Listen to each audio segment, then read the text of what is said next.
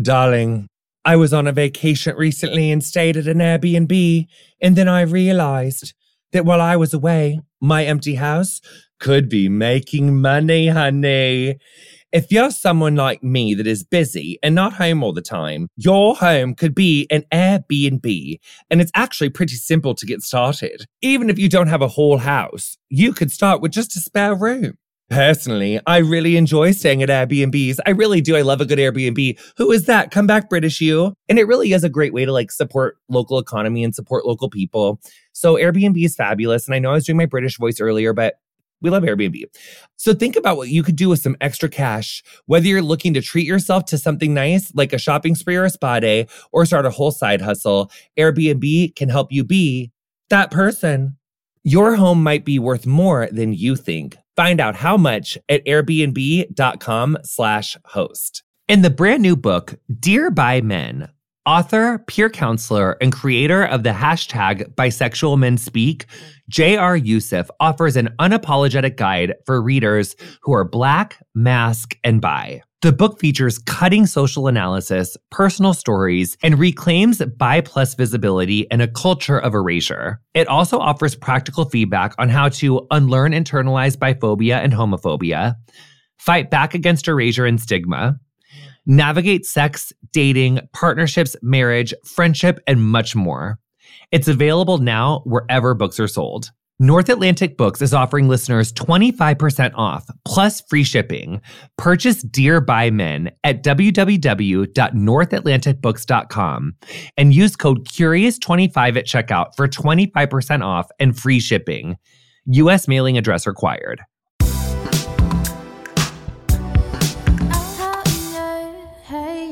We've all been there. You tell your friend a secret and then suddenly everyone knows your business. Or maybe a friend told you something that's a secret and well, it's not like the person you shared it with is even in the same city. I don't know. I've never done that. I swear I'm like the best secret keeper ever. Everyone knows that about me. Or maybe a text about you comes to your phone by accident. Nightmare. Gossip. It's in schools, offices, extended families.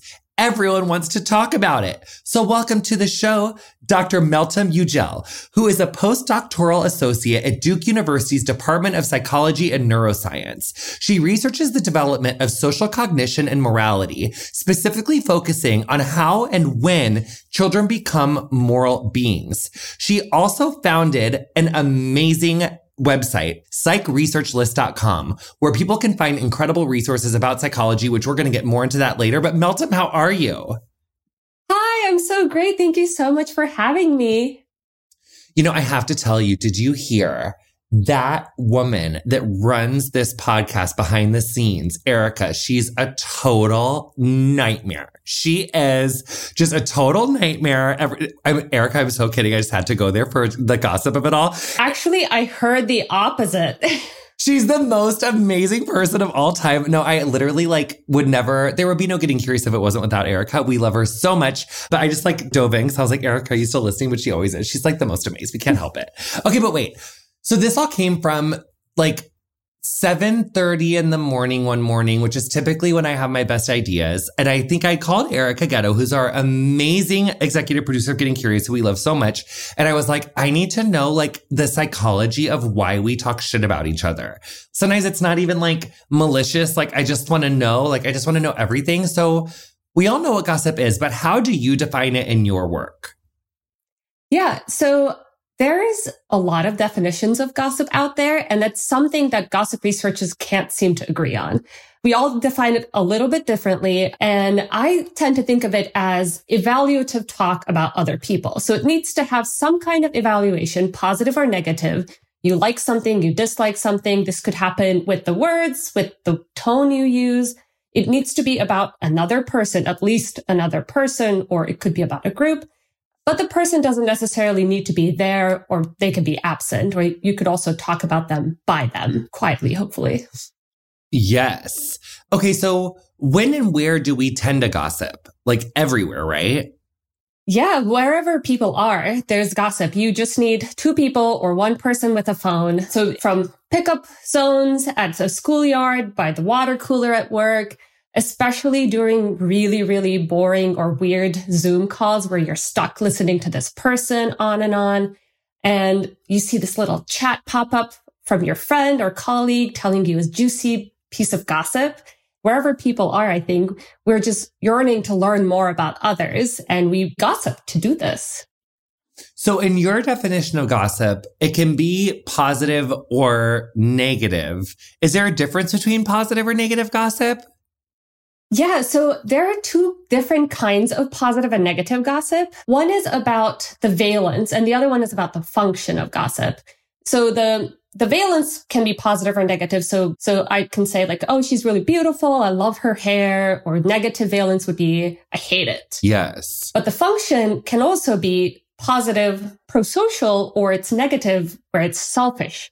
So you might be saying something negative about a person. Maybe they always cheat in Monopoly. That would be pro-social because you want to tell your friend, hey, this guy always cheats whenever they play a game. Just heads up, because they always tend to take a 5 here and there.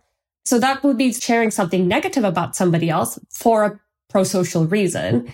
Or you can also share it for selfish reasons. Maybe you just don't like that person's outfit and you want to say, did you see what she was wearing to work? Can you believe she would wear such a thing? What is this? It reminds me of Mean Girls when Rachel McAdams is like, oh my God, who made your bracelet? It's so cute. And then she's like, my mom. And then she's like, that bracelet's fucking ugly or whatever. It's like, it's giving me that. Okay, so what does gossip have to do with rules? Yeah, so gossip is inherently tied to teaching and enforcing rules. So one of the reasons we gossip is to punish people for their infractions. So if someone is cheating on their partner or wearing work inappropriate clothes, we gossip about those people to let others know that this person doesn't abide by whatever our rules are. If our rules are you wear uniforms to work and that person isn't wearing uniforms to work, you want to make them pay for it. Another reason we gossip is to show people that we know and respect the rules. Because when I'm telling you, oh, I know someone who's unfaithful, I'm letting you know that not only do I care about being faithful, but our group also cares about this thing. This could be about our classroom, our religious group, our neighborhood. We just care about this thing. And that's why I think it's important to bring it up to you. And this is also how we teach these rules to other people. Every time so-and-so wears this or so-and-so does this, people gossip about her. And maybe I shouldn't behave this way. Maybe this is a rule that my group cares about. So I should be more careful to not break this rule. It's giving me like gossip has a lot to do with like homophobia and transphobia. Oh, yes. Interest.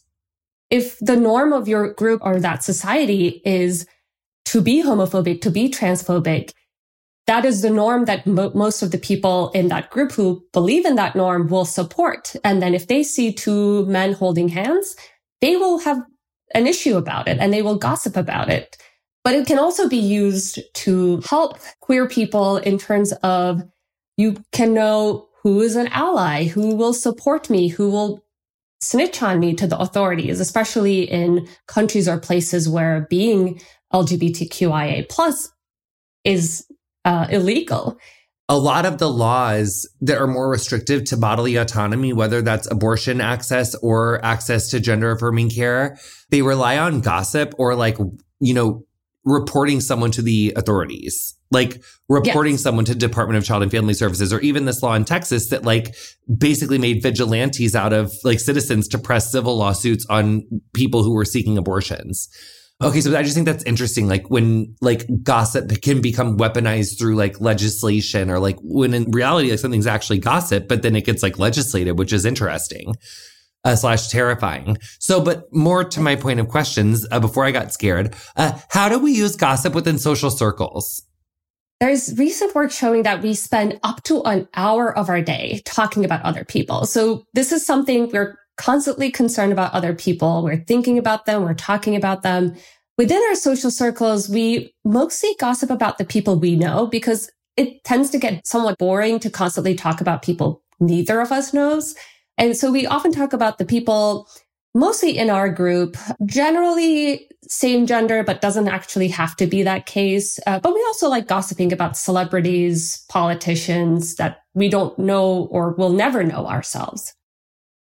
Yes, that's so true. Ooh, so I think, well, we talked about some of the potential benefits of positive gossip, like letting people know like what someone's like true colors are, or letting someone know if you're like an ally, or like letting someone know if you're like gonna, you know, be there for them. What are some other potential benefits of positive gossip? Yeah, I tend to think of gossip as having these two main functions, this normative side, which I'll get to in a moment, and the social connectedness side. So I went over some of how gossip can be used to teach and enforce our group's rules. So that's the normative side. So you get to enforce the rules that you care about, especially for the rules that there might not be any established laws about it. So nobody's going to put you in prison for cheating in the Monopoly game by stealing these fake money. But if you truly believe that somebody should be playing a fair game, you can protest them in the moment and then spread information about them through gossip so that others know not to trust that person, not to maybe even play games with that person. And also the possibility of being gossiped about. If I hold hands with so-and-so in my neighborhood and somebody in my neighborhood sees it, then tells my mom, it becomes an issue because then our name could be sullied. So this keeps me accountable, or keeps people accountable, that, oh, I should do the right things so that there isn't a bad reputation going around about me or my family. And on the other side, the social side of it, you're still sharing some piece of salacious information, most likely. Maybe to a degree, keep this a secret. Don't necessarily go to people, and definitely don't go to them and say, Meltem told you this gossip.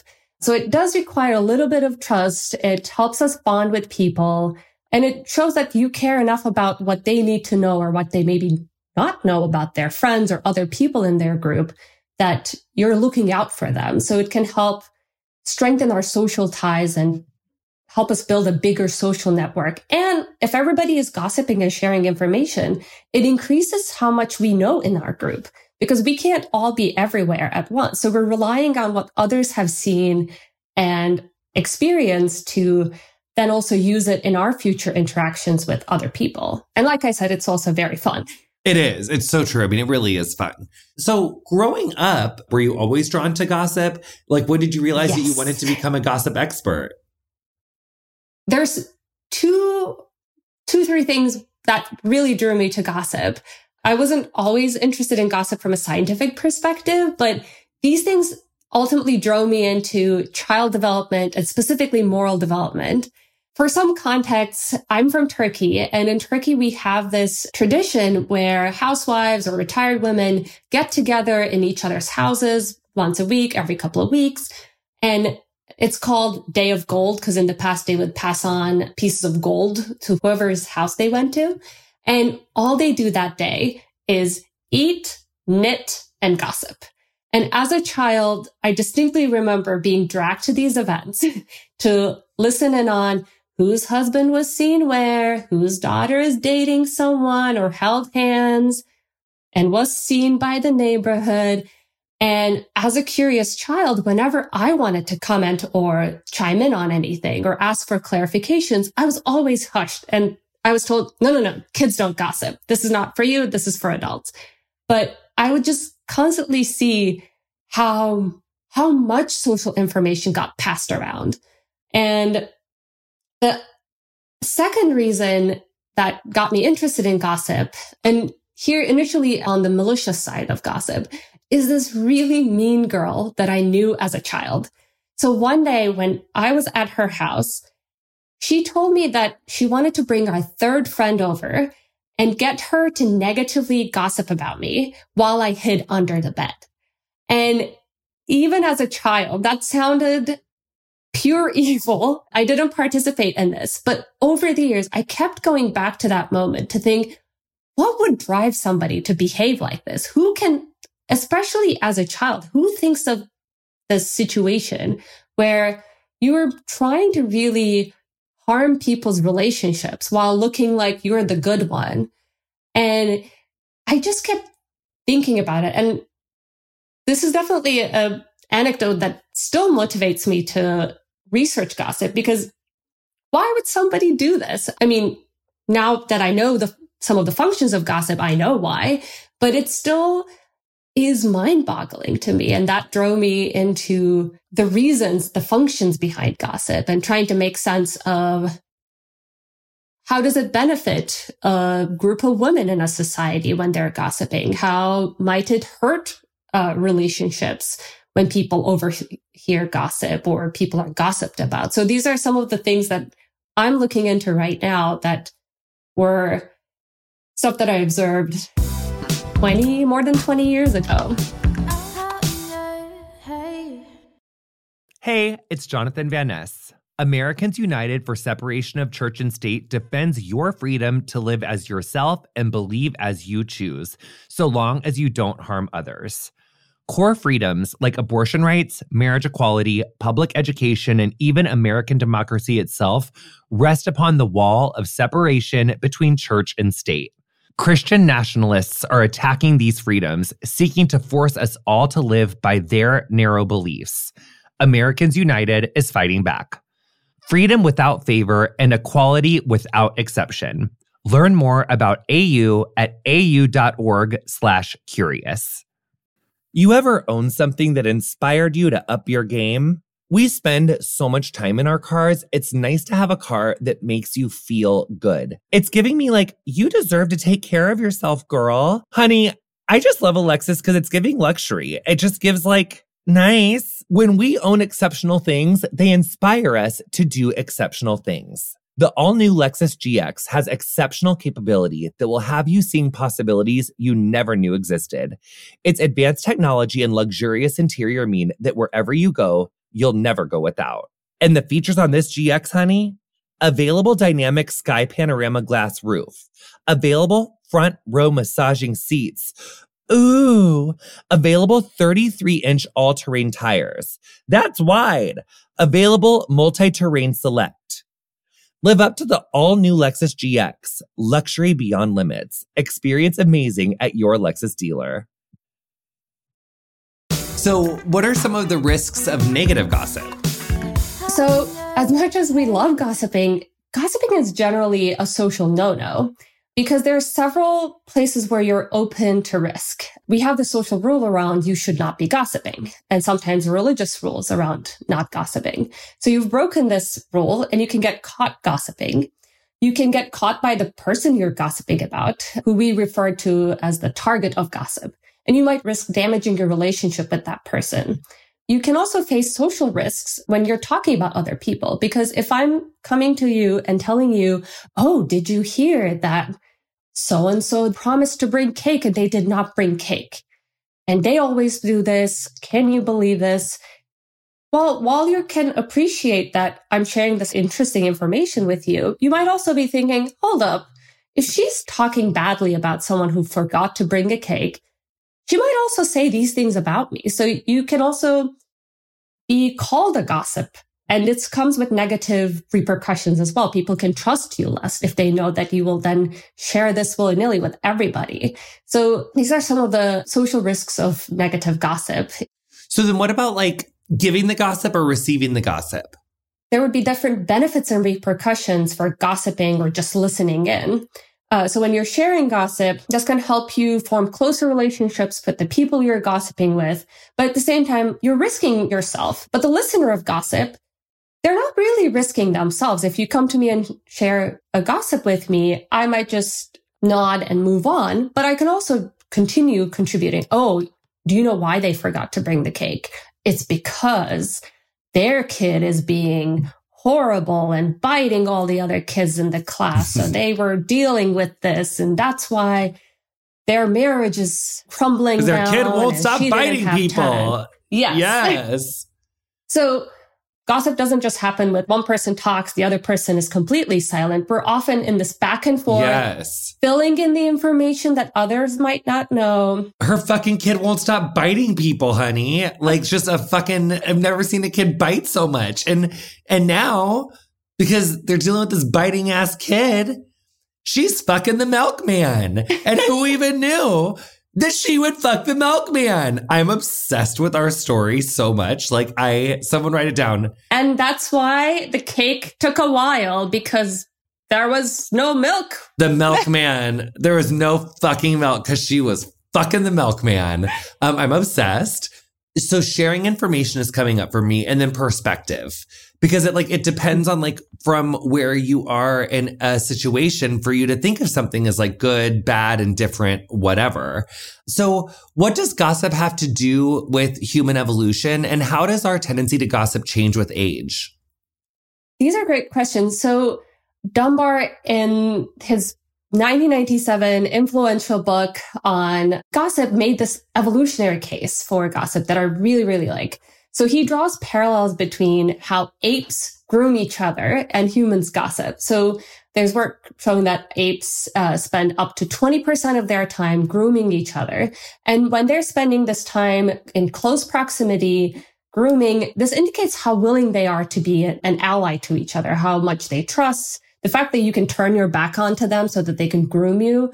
And as humans, we don't really spend much time in groups grooming each other because the language allows us to take care of each other and look out for each other through sharing gossip. We don't necessarily have to huddle constantly and pick things off of each other, but we can just say, hey, this person said something bad about you, or this person did something bad the other day. You shouldn't trust them. And this might be another way how we might build these allies. So this is one evolutionary story of gossip, but I resonate with this much because it makes sense. We need to spend time with each other.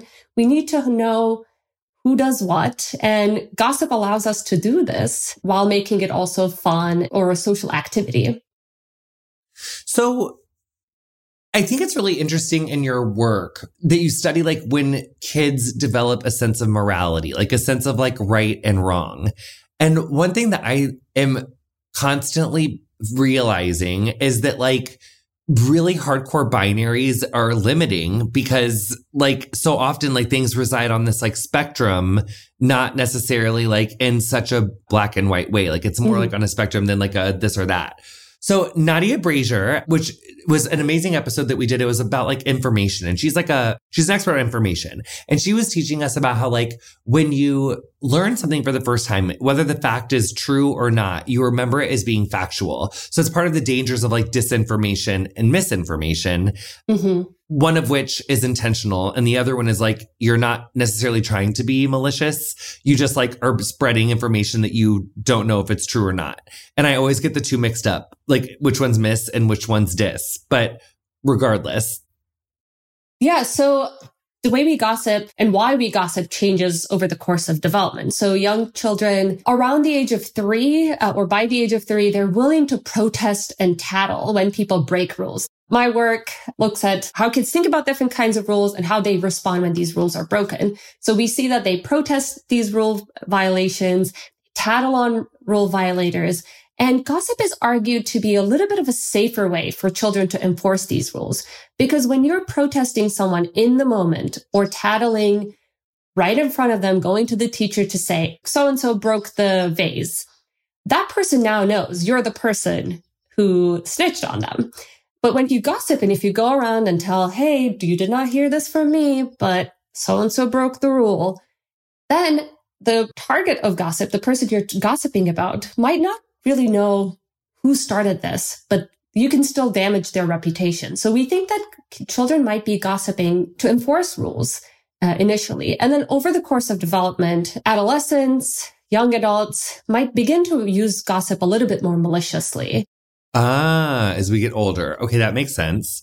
I was kind of thinking about gossiping to enforce rules. Rules shift and change in your interpretation of them. So do you see any age or time when people are willing to relearn or change their interpretation of a rule that would change their gossiping behavior?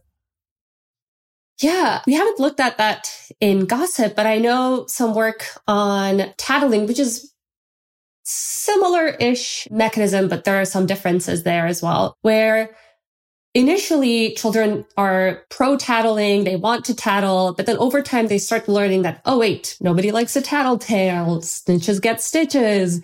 They start learning that not everything deserves to be tattled on. So initially, if children think that, oh, it's okay to tattle about silly game rule violations, and it's also okay to tattle about somebody hitting somebody. And then as kids get older, they start saying, while it's not okay to tattle about silly rule violations because nobody cares about them, like it's not that big of a deal. But if somebody's hitting other people, you really should tell that to the teacher. So I think gossip happens similarly. We might be, or kids might be thinking, well, I'm going to gossip just generally. And over time, they start learning, well, it's a bad thing to gossip about people negatively. It might be okay to gossip in these circumstances. If somebody is hurting someone, maybe you shouldn't gossip. Maybe you should just intervene. Kids are also getting these different kinds of messages and lessons from people around them about when and where gossip is the best choice of action. And that's something that I've been interested in, but there isn't a lot of work on that yet. Fascinating. Let's face it, I'm not going to stop treating myself anytime soon, and neither should you. But what I should stop doing is paying for me time with whatever random credit card is in my wallet. NerdWallet lets you compare top travel credit cards side by side to maximize your spending. Some even offering 10 times the points on your spending. So what could future you do with better rewards? Honey, is it like a gorgeous free flight that you would have had to have paid for, but honey, you're saving that flight money? Is it a gorgeous room upgrade? Is it like a gorgeous like 2-bedroom suite instead of a 1-bedroom suite? So your like in-laws or like your friend could stay over there in that room so you don't have to like hear them doing whatever with what they're doing in your guys' room? Is it like really adulting? Oh, I love adulting. And you know what else I love? Is not waiting to make smart financial decisions. I also love paying my credit cards off in full every month because like, yes, good credit. So let's like try to do that and like making responsible decisions, which we love. But anyway, don't wait to make smart financial decisions. Compare and find smarter credit cards, savings accounts, and more today at nerdwallet.com. NerdWallet, finance smarter. Reminder, credit is subject to lender approval and terms apply. If you're like me, the threat of fascism is weighing on you this year. But even when the F word is uttered, way too few of us are considering the full scope of the danger, let alone how to really stop it. The Refuse Fascism podcast, hosted by Sam Goldman, names it, dissects it, and connects in-depth analysis of what fascism is with the understanding and urgency we need to defeat it. And she is joined by great guests to discuss the threat of civil war, attacks on abortion rights and trans rights, Trump and the theocrats, Project 2025, efforts to erase history and critical thinking, and much more. Check out recent episodes featuring Kathleen Belew, Jeff Charlotte, Sarah Posner, Wujahat Ali, Dahlia Lithwick, and many more. Subscribe to the Refuse Fascism podcast on your listening platform of choice or go to refusefascism.org/podcast. Okay, so let's say that like it got back around to Erica from the beginning of the episode, honey, that I was talking shit about her. I was talking shit about my friend and my colleague, and that is, is wrong. I was wrong to do that. How can we apologize or show remorse? And can a good apology like restore trust between friends or colleagues? Yeah, so these are really good questions. I think the answer really depends on how close you are to the person you gossiped about, Erica, and how close you are to the person you gossiped with. Because while it's hurtful to be badly talking about our friends, some degree of it is expected or could be understood. So if you and I are okay-ish friends in the same group and I talk about you to my best friend or my husband or my partner, people would be more understanding of this. Yeah, of course, you will talk like a little bit more openly about that person. But if you're my best friend and I talk about you to somebody maybe I'm not even that close with, then I think you're not just breaking the social rule about you shouldn't gossip, but you're also breaking the friendship rule of how to be a good friend. I think as with any apologies, it would be important to not give excuses, accept your wrongdoing, and acknowledge that building their trust in you will take time and that you will be better about this, and then be better about it. And ideally don't badmouth them. But if you want to, don't make it in a podcast. As long as people properly apologize and don't behave the same way, a good apology can really restore trust. And what is the difference between like a good apology and like a not good apology? Yeah, I would say excuses are bad. So the last thing anybody wants to hear during an apology is the word but. So if you say, oh, I didn't mean to hurt your feelings, but we were in a group. What was I supposed to do? All I hear is you're not really that sorry about this. So as soon as you say but or give an excuse, you're not really owning up to your mistake. And then another bad apology indicator is not owning up or acknowledging the damage you have caused or you could have caused. So if you say, well, if that made you feel bad, I'm sorry, and is, for the lack of a better word, is a half-assed apology. You're not really apologizing there if you say, if I made you feel bad, I'm sorry. Instead, focusing on the fact that you made a mistake, you shouldn't have done that, and you won't be doing that again, and then following it up with action. And then, of course, that has to assume that you feel that you made a mistake. Yes, of course. Because then, otherwise, you wouldn't apologize. Just be like, not apologizing. That is what I needed to do. Yeah. And so... Yes, and I know plenty of people who love gossiping who will also come out and say, I would have told that to their face too. I'm not sorry about what I said. Which that means that it's not gossip, right? Because if you're just being honest with someone, then it means you're not gossiping. If it's about the person that you're talking to. Oh, if it's to that person, then it wouldn't be gossip. But if it's about them to another person. Right. Yes. So it's like the time when you were talking shit about them to someone else, that was gossip. But then if you turn around and you're like, honey, I'll tell you right fucking now, then it wasn't gossiping on the second time, but you were still gossiping the first time. That makes sense. Exactly. Okay, that makes sense. So how is gossip ultimately about morality? And what does gossip reveal about our moral codes? That people are some transphobic ass, misogynistic, homophobic fuckers out here in these streets. I'm sorry. I just live in Texas and we're going through it down here. But yes, tell me everything. Yeah, sadly, it's not just limited to Texas right now. So many places. Yes. So gossip is highly tied to our moral codes because whether you choose to partake in gossip or not, what and when you gossip about can tell a lot about your values. Because in some ways, the thing that makes you gossip should be important enough of a topic. It could be about a rule or a value that you risk the label of being a gossip. Sometimes we don't often think about this, but I think to a degree in the back of our minds, we're like, do I want to be the person who says this? You know what? I don't think they should have done this. I'm going to share my thoughts, or I don't agree with this value. So somebody homophobic, they will come out and talk about the things that they believe in, and they will think that they themselves are correct when they're gossiping because they think there's this rule about how people should be behaving socially. For others, you see no issue and you shouldn't see any issue with two people loving each other. You might not even think this is something that's gossip worthy. What you choose to gossip about can tell a lot about what you believe in, what you think is worthy of. Why did you choose to talk about this? Absolutely. Okay, I'm obsessed. And that also kind of speaks to like what it reveals about our moral intuitions, like, or what we think about how things should be. Because like if you're talking shit about someone, like the way they're parenting or like the way they're showing up in their relationships or job or whatever, it's like, then that is revealing a little bit about the way that you think you operate and how you want people to think that you operate. Yeah, you're signaling your moral values, your thoughts about how things ought to be. In more moral cases, when you're talking about people stealing, cheating, hurting other people, or doing something that you might think is disgusting, then you're really saying, this is my thoughts and feelings about this issue, and you should know and you should care about this. You should also be outraged by what this person is doing or what this person wanted to do. Yeah, that makes sense.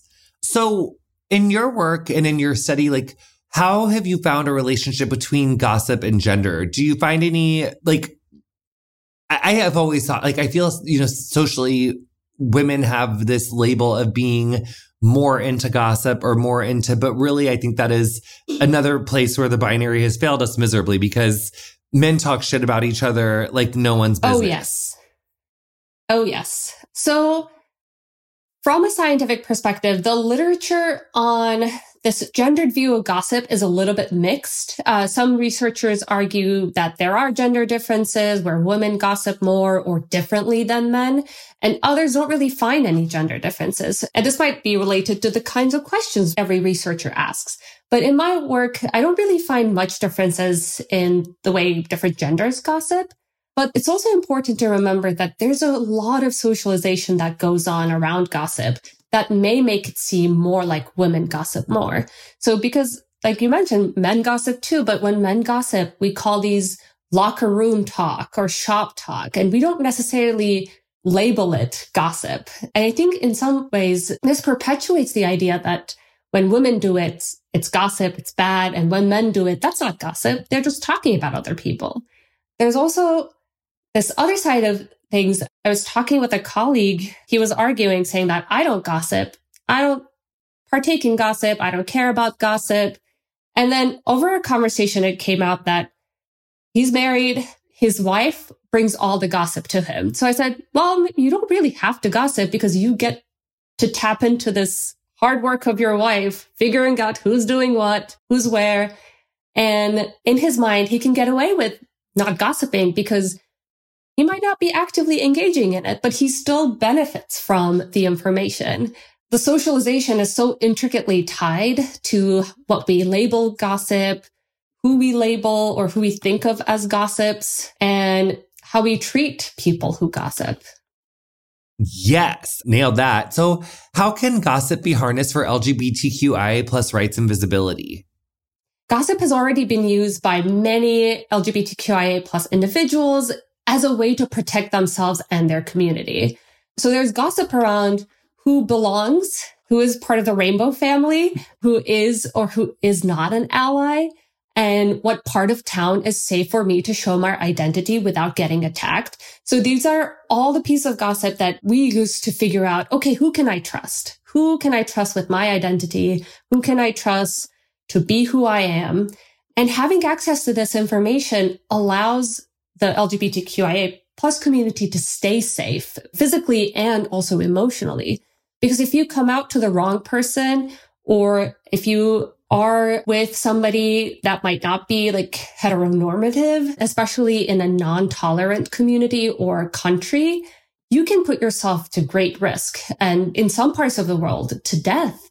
So knowing who you can really trust can quite literally be life-saving. And where gossip helps us is you don't have to be the person risking your life. You can benefit from what others know about what spaces are safe, who has done what. Oh, if I told my teacher that I like women or I like men, which teacher will respond back positively? Which teacher will be the one sending me to the principal's office or starting to behave weirdly around me?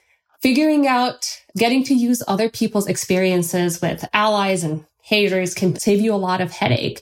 And this can then be used in terms of if you know who is an ally, who might be in your community, then you can also find those people and come together and fight for your rights and demand to be more visible. And in some sense, gossip can be used as some form of census almost. Through gossip, you figure out, okay, how many people on my side? How many people on this other side? Hold up, there's a lot of us.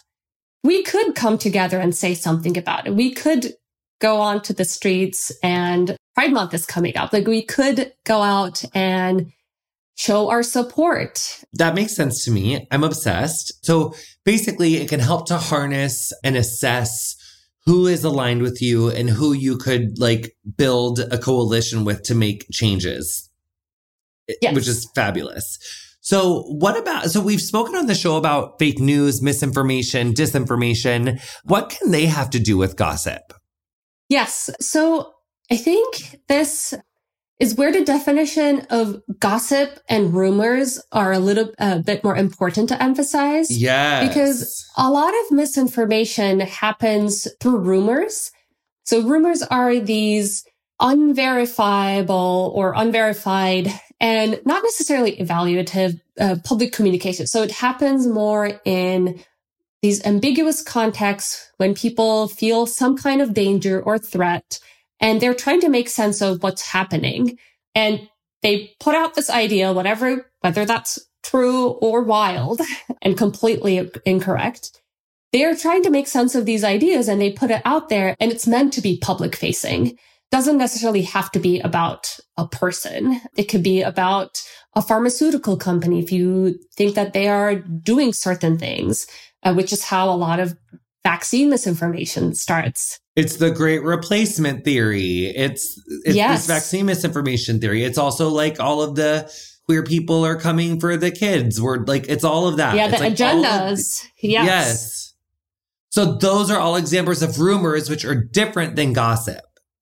Yes. Gossip is more interpersonal, and rumors are like more interpersonal, more evaluative. It has this evaluation aspect to it. Rumors can still have this, but it's not necessarily the same. Rumors are this response to this weird threat. Would it be true that like a gossip would be like, did you hear that like so-and-so got their vaccine? Oh yeah, I heard she got hers. Like, so that would be like, that's a gossip. But a rumor would be like, so-and-so has brain damage or has this really serious thing from a vaccine when they maybe moved, and like no one knows why they moved. No one knows what happened, but they're just saying that it's like a vaccine thing. Yes. Or a rumor would be like, oh, there's not actually a real thing in the vaccine. There's other things in the vaccine. So that would be another rumor, which doesn't really concern or target a person, a specific person. Right. Oh, got it. Okay. But then a rumor can be targeting a person. It can be like, yes, so-and-so did whatever. Yeah. Okay. So that's interesting. Yes. Okay. Yeah. I love a good definition. That's major. Okay. So, So in addition to your gossip research, you've explored childhood roots of, quote, being green and how moral intuitions about the environment strengthen with age. I think this is such an interesting question because I remember very clearly in first grade, the first time I ever heard about the term global warming or like what that meant. So I just thought that was a really interesting question. Can you explain your findings to us about that? Yeah. So first, I have to give a shout out to my wonderful collaborator, lead author, Jessie Stern, who we've been doing this work with. And so we were interested in how environmental morality and sustainable behavior emerges in childhood. So we looked at how children and adults judge pro-environmental action. So throwing your trash away in the trash can or recycling, and anti-environmental or environmentally harmful actions such as littering or harming a bird, and how kids and adults think about these things. So we presented them with sets of morals or environmental stories where the characters either did something pro-social, anti-social, pro-environmental, or environmental harmful actions. And then we asked, who do you want to be friends with? The helpful or the harmful character? How much do you like these people? Or what are your thoughts about these characters? And we're currently doing follow-up work on this, but so far the results seem to indicate that both kids and adults think of pro-environmental behavior positively, and they think of environmental harm negatively. And even if the teacher says it's okay, or even if an authority figure says that it's okay to do this environmentally harmful thing. But they also still think other people's actions that harm others are much more serious than actions that it might impact the environment. So they're still distinguishing between something that might hurt somebody and something that might hurt the environment, but they still care about the environment. Interesting. Okay. So does that support the idea that younger generations may, on the whole, better understand the urgency and importance of climate action? Yes. And in fact, we were inspired by the younger generations. So our findings point to this developmental continuity and change in how we think about environmental morality and environmental actions. And we see this with our own eyes too. Some of the biggest voices in climate change is the youth. So from Mari Kopeny, who spoke out about the Flint, Michigan water crisis when she was 8, to Greta Thunberg, who went on a strike to bring attention to climate change. I think as adults, we have a lot to learn from young children and youth when it comes to speaking out against these big corporations polluting our world and getting away with it. And I think kids are some of our biggest inspirations about how we should also be standing up for this beautiful world that we have that we can lose to climate change. So I loved when we were talking about gray apes earlier. Listeners of our podcast also will be excited when you mentioned that because we recently got to talk to Dr. Laura Simone Lewis on the show, and we talked all about her research in gray ape cognition, a field that you are obviously interested in. And we learned so much from her about how she tracks behavior and emotion in apes. I loved her episode so much. And it took me a while to finish her episode because I kept pausing to take notes. We have even a whole other episode that we just did with her that is part 2 that was just like so fascinating. I just loved her. But so how do you conduct your research? Like when you're following like kids, is it like how do you conduct your research? Yeah, so I mostly do experiments with kids and adults, and we try to keep things as similar as possible across participants and change this one main thing to see whether that makes a difference in how kids or adults might be thinking about rules or how they might enforce rules. So, for example, if we want to see, do kids tattle to enforce moral rules? For example, you shouldn't harm other people. Then we can put them in these situations where a puppet or a child breaks a rule and destroys another puppet's artwork. The other group of children, the other half of children who participate, sees a puppet just rip a piece of paper that doesn't belong to anyone. So it's not a moral rule violation. And we can see, do kids in this moral violation group tattle more? And in our studies, we've seen, yes, they do. And we can then say that, oh, okay, in these moral rule violation scenarios, situations where somebody's belongings get destroyed, but not in these control situations where something just gets ripped, kids tattle more. So maybe that might indicate that kids are not just tattling for no reason. They're tattling to enforce this rule that you shouldn't rip other people's artwork apart. And how do you tailor your research to the age of the participants? Yeah, so when I'm working with adult participants, you can get away with a lot more because they know what you're saying. They can read on their own. You don't actually have to be the person helping them read along. But whenever I'm working with children, especially young children, you can't just ask them, why do you gossip? You have to find clever ways around getting them to tell you what they think about gossiping, showing them these scenarios or videos of people gossiping, putting them in situations that kind of encourage them to gossip themselves, then to see how do they think about this situation. And then how do you go about selecting your participants? Yes. So I'm currently located in Durham, North Carolina. I'm part of the Early Childhood Cognition Lab, and which is part of the big Duke Child Studies labs, where multiple labs conduct research with children on all sorts of topics, not just gossip or morality. And we have a database of families in the area who are interested in participating in research. We reach out to these families who have kids in the right age range that there's a study that their kid is eligible for. And depending on what type of study it is, sometimes in person, sometimes over Zoom, we share further details. And of course, at all points, we get the families and the child's consent and assent to participate. We're also incredibly lucky that we get to partner with our local children's museum, the Museum of Life and Science. So we get to go to the museum several times a week. And if any of the families are interested to participate in our work at the museum, they can show up. We can walk them through. So these are some of the things we're interested in. For example, if I have a shift at the museum, then I might tell them about what gossiping is, what gossiping does, and try to disseminate our work to the families, because a lot of the times research gets siloed in publications or conferences that other researchers attend. So this FaceTime with families or podcasts like this one really allows us to spread the word that gossip is not that much of a bad thing, or could be a bad thing depending on how you use it. And I actually wanted to ask, because it's that must be frustrating, because I feel like gossip does have this negative connotation, but in your research, you find it's actually a really useful tool. And so many functions, anything can be kind of used negatively, but also there's a lot of beneficial uses out of gossiping, and it's gotten kind of a bad rap. So I think that's fabulous. Yes, this is my tour. This is gossip's reputation era. Yes. I'm trying to say that gossip can be good too. Yes, I love that. So, and then back to your participant selection, it's like you have a network of people at Duke that you can go through and kind of utilize, and obviously always using like familial consent, like parental consent. Yes. Folks are having fun. You're just researching over there. That sounds exciting. And how did you become a literal gossip expert? By gossiping a lot. And it's only partly a joke because I think it helps.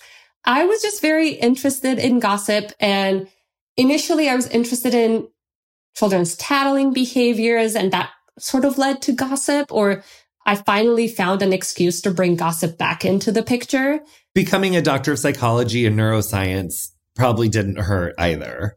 Yes. So I did my doctorate in moral development, specifically about children's moral development. So all of these questions really helped me think more deeply about gossip and not just look at it from this like lay perspective where it's just a bad thing, but how it can be used for good things.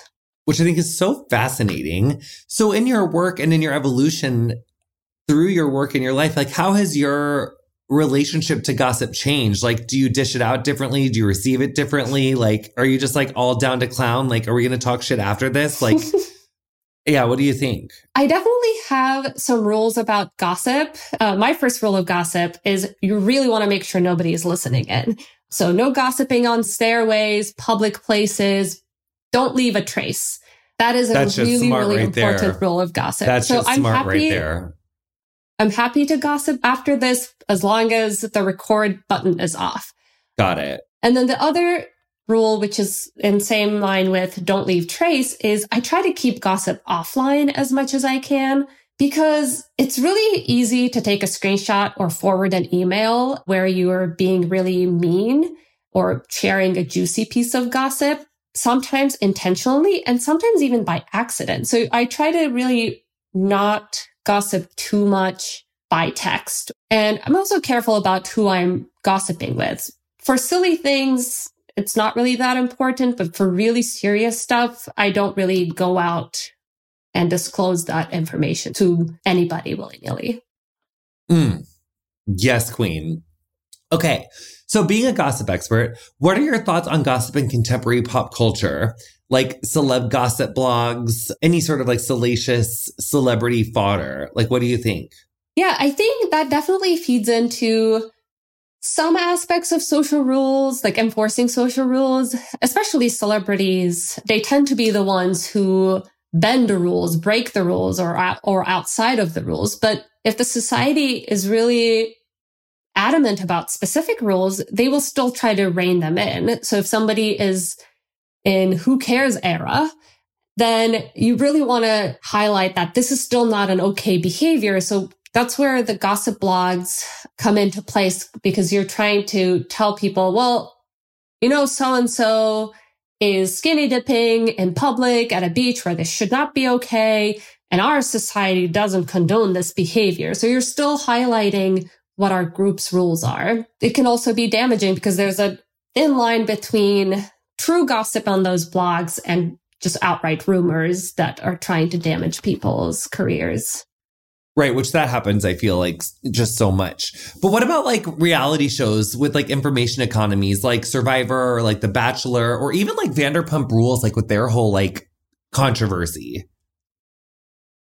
Yeah, so with reality shows, it gets extra tricky. So for Survivor or The Bachelor, the contestants, there's like a layer of 4 contestants, and then there's a layer as viewers. So a lot of the times contestants are socially excluded, so they don't really know what's going on in the outside world. They don't have access to this information, or they have limited access. And they also need to further themselves. So if they're in The Bachelor, they want to ultimately marry the bachelor or be famous enough that they can be an influencer. Whatever their goals are, they want to stay in the show as long as possible so that they can reach that goal. Over the course of the show, they might be getting this information about other contestants. Oh, actually, this person has a kid, but did not disclose it yet because they're waiting for the right time. So now contestants are socially expected to keep this kinds of information to themselves, but they also want to disclose it because they can use it to their advantage. But ultimately, this can then destroy that contestant's reputation, because if you're the person outing someone on Survivor, if you're the person who is disclosing someone's like medical disability, then you're also showing to the entire world that you cannot respect certain kinds of rules where you shouldn't be doing this, or where it's up to that person to share that about themselves. And then the other layer is people also love gossiping. So as viewers, we watch these shows, we then go on to like those shows, podcasts, subreddit pages devoted to gossip. We go through their Instagram profiles to figure out who did they follow, who did they stop following, what did they post. So it becomes this like extra intricate or multi-layered gossip cake, I guess. And that's where gossip really takes off on its own. So do you think that there's ways that we could harness gossip in like circles? Like I always think like if people cared as much about trans rights and people's access to abortion and reproductive health care as they did about like the whole Vanderpump Rules scandal, then we wouldn't be having a lot of the issues that we have. Because ultimately it's sharing information or evaluating information to other people. So it's like, really, we need more people to engage in positive gossip when it comes to spreading information about like gender affirming care and like equal access for people in America. Or they could negatively gossip about people who are hindering equal access. They could use both kinds of gossip. Both, honey. Let's get on both sides of those coins. Yes. I love that. So what's left to learn about gossip? What questions are you currently pursuing in your research and what's next for you? Gossip is pretty much an open field, especially with regards to how kids gossip. So I'm really interested in how, when, and why children gossip, and what happens when we gossip and what happens when we don't, and how we make this decision to gossip or not. So I'm really curious about those questions currently. And then where can people stay up to date with you as you like publish your answers? Yeah, I am always on Twitter at Dr. Meltem Yucel on Twitter. And I've heard gossip or rumors about how long will Twitter last. So you can always find me on my personal website as well, which will be in the bio, but it's my full name, meltemyucel.com. Meltem, you got to get on TikTok and the gram. We need you to like share your information there because I think people would really like it.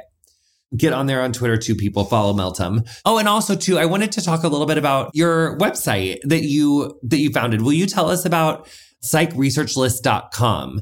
My goal is to make psychology more transparent and accessible and more diverse. And the best way to do this is to make this hidden curriculum of academia where do you find internships? How do you apply to graduate school? What does it mean to pursue a degree in psychology? Generally, the way this information gets passed around is through, if you have a good undergraduate advisor, they might tell you about some opportunities, but oftentimes they're also really busy and it's hard to keep track of everything that happens. So I made this website to put everything in one place where students, people interested in psychology as a field can find out about these opportunities, and they can apply for paid internship positions, because a lot of the times these paid internship positions are really important for people who are interested in pursuing a degree in psychology, especially if you're from a minoritized background, if you're an international student and you might not be able to afford it on your own, or you might not be able to afford not working in the summer. You really need that monetary support. And I wanted to make these positions as visible as possible to diversify psychology and diversify who gets to be a psychologist as well. Honey, we love that story. Got to get everybody a seat at the table and you got to pull up that chair. So Thank you for doing your part. Final question. Do you have any advice for people who want a healthier relationship with gossip in their own life? Yeah, I would advise them to see all sides of gossip, the good, the bad, the ugly, and decide for yourself what aspects of it do you want to participate and be okay with that. Meltem Yucel, what a way to mic drop on this fucking episode. You slayed so hard. You are brilliant. I loved learning with you. I feel like I learned a lot about gossip today. That's awesome. That's the whole plan. And hopefully people will then positively gossip about this episode as well. Dr. Meltem Yucel, thank you so much for coming on Getting Curious. We appreciate you so much. Thank you so much for having me. I had a blast, and please send me your juiciest gossips, whoever is listening. I would always love to hear, and I won't be sharing because I know the rules. Oh my God, thank you. You've been listening to Getting Curious with me, Jonathan Van Ness. Our theme music is Freak by Quinn. Thank you so much to her for letting us use it. If you enjoyed our show, please introduce a friend and show them how to subscribe. You can follow us on Instagram and Twitter at CuriousWithJVN. Our editor is Andrew Carson. Getting Curious is produced by me and Erica Ghetto, with production support from Julie Carrillo, Chris McClure, and Aaron McKeon.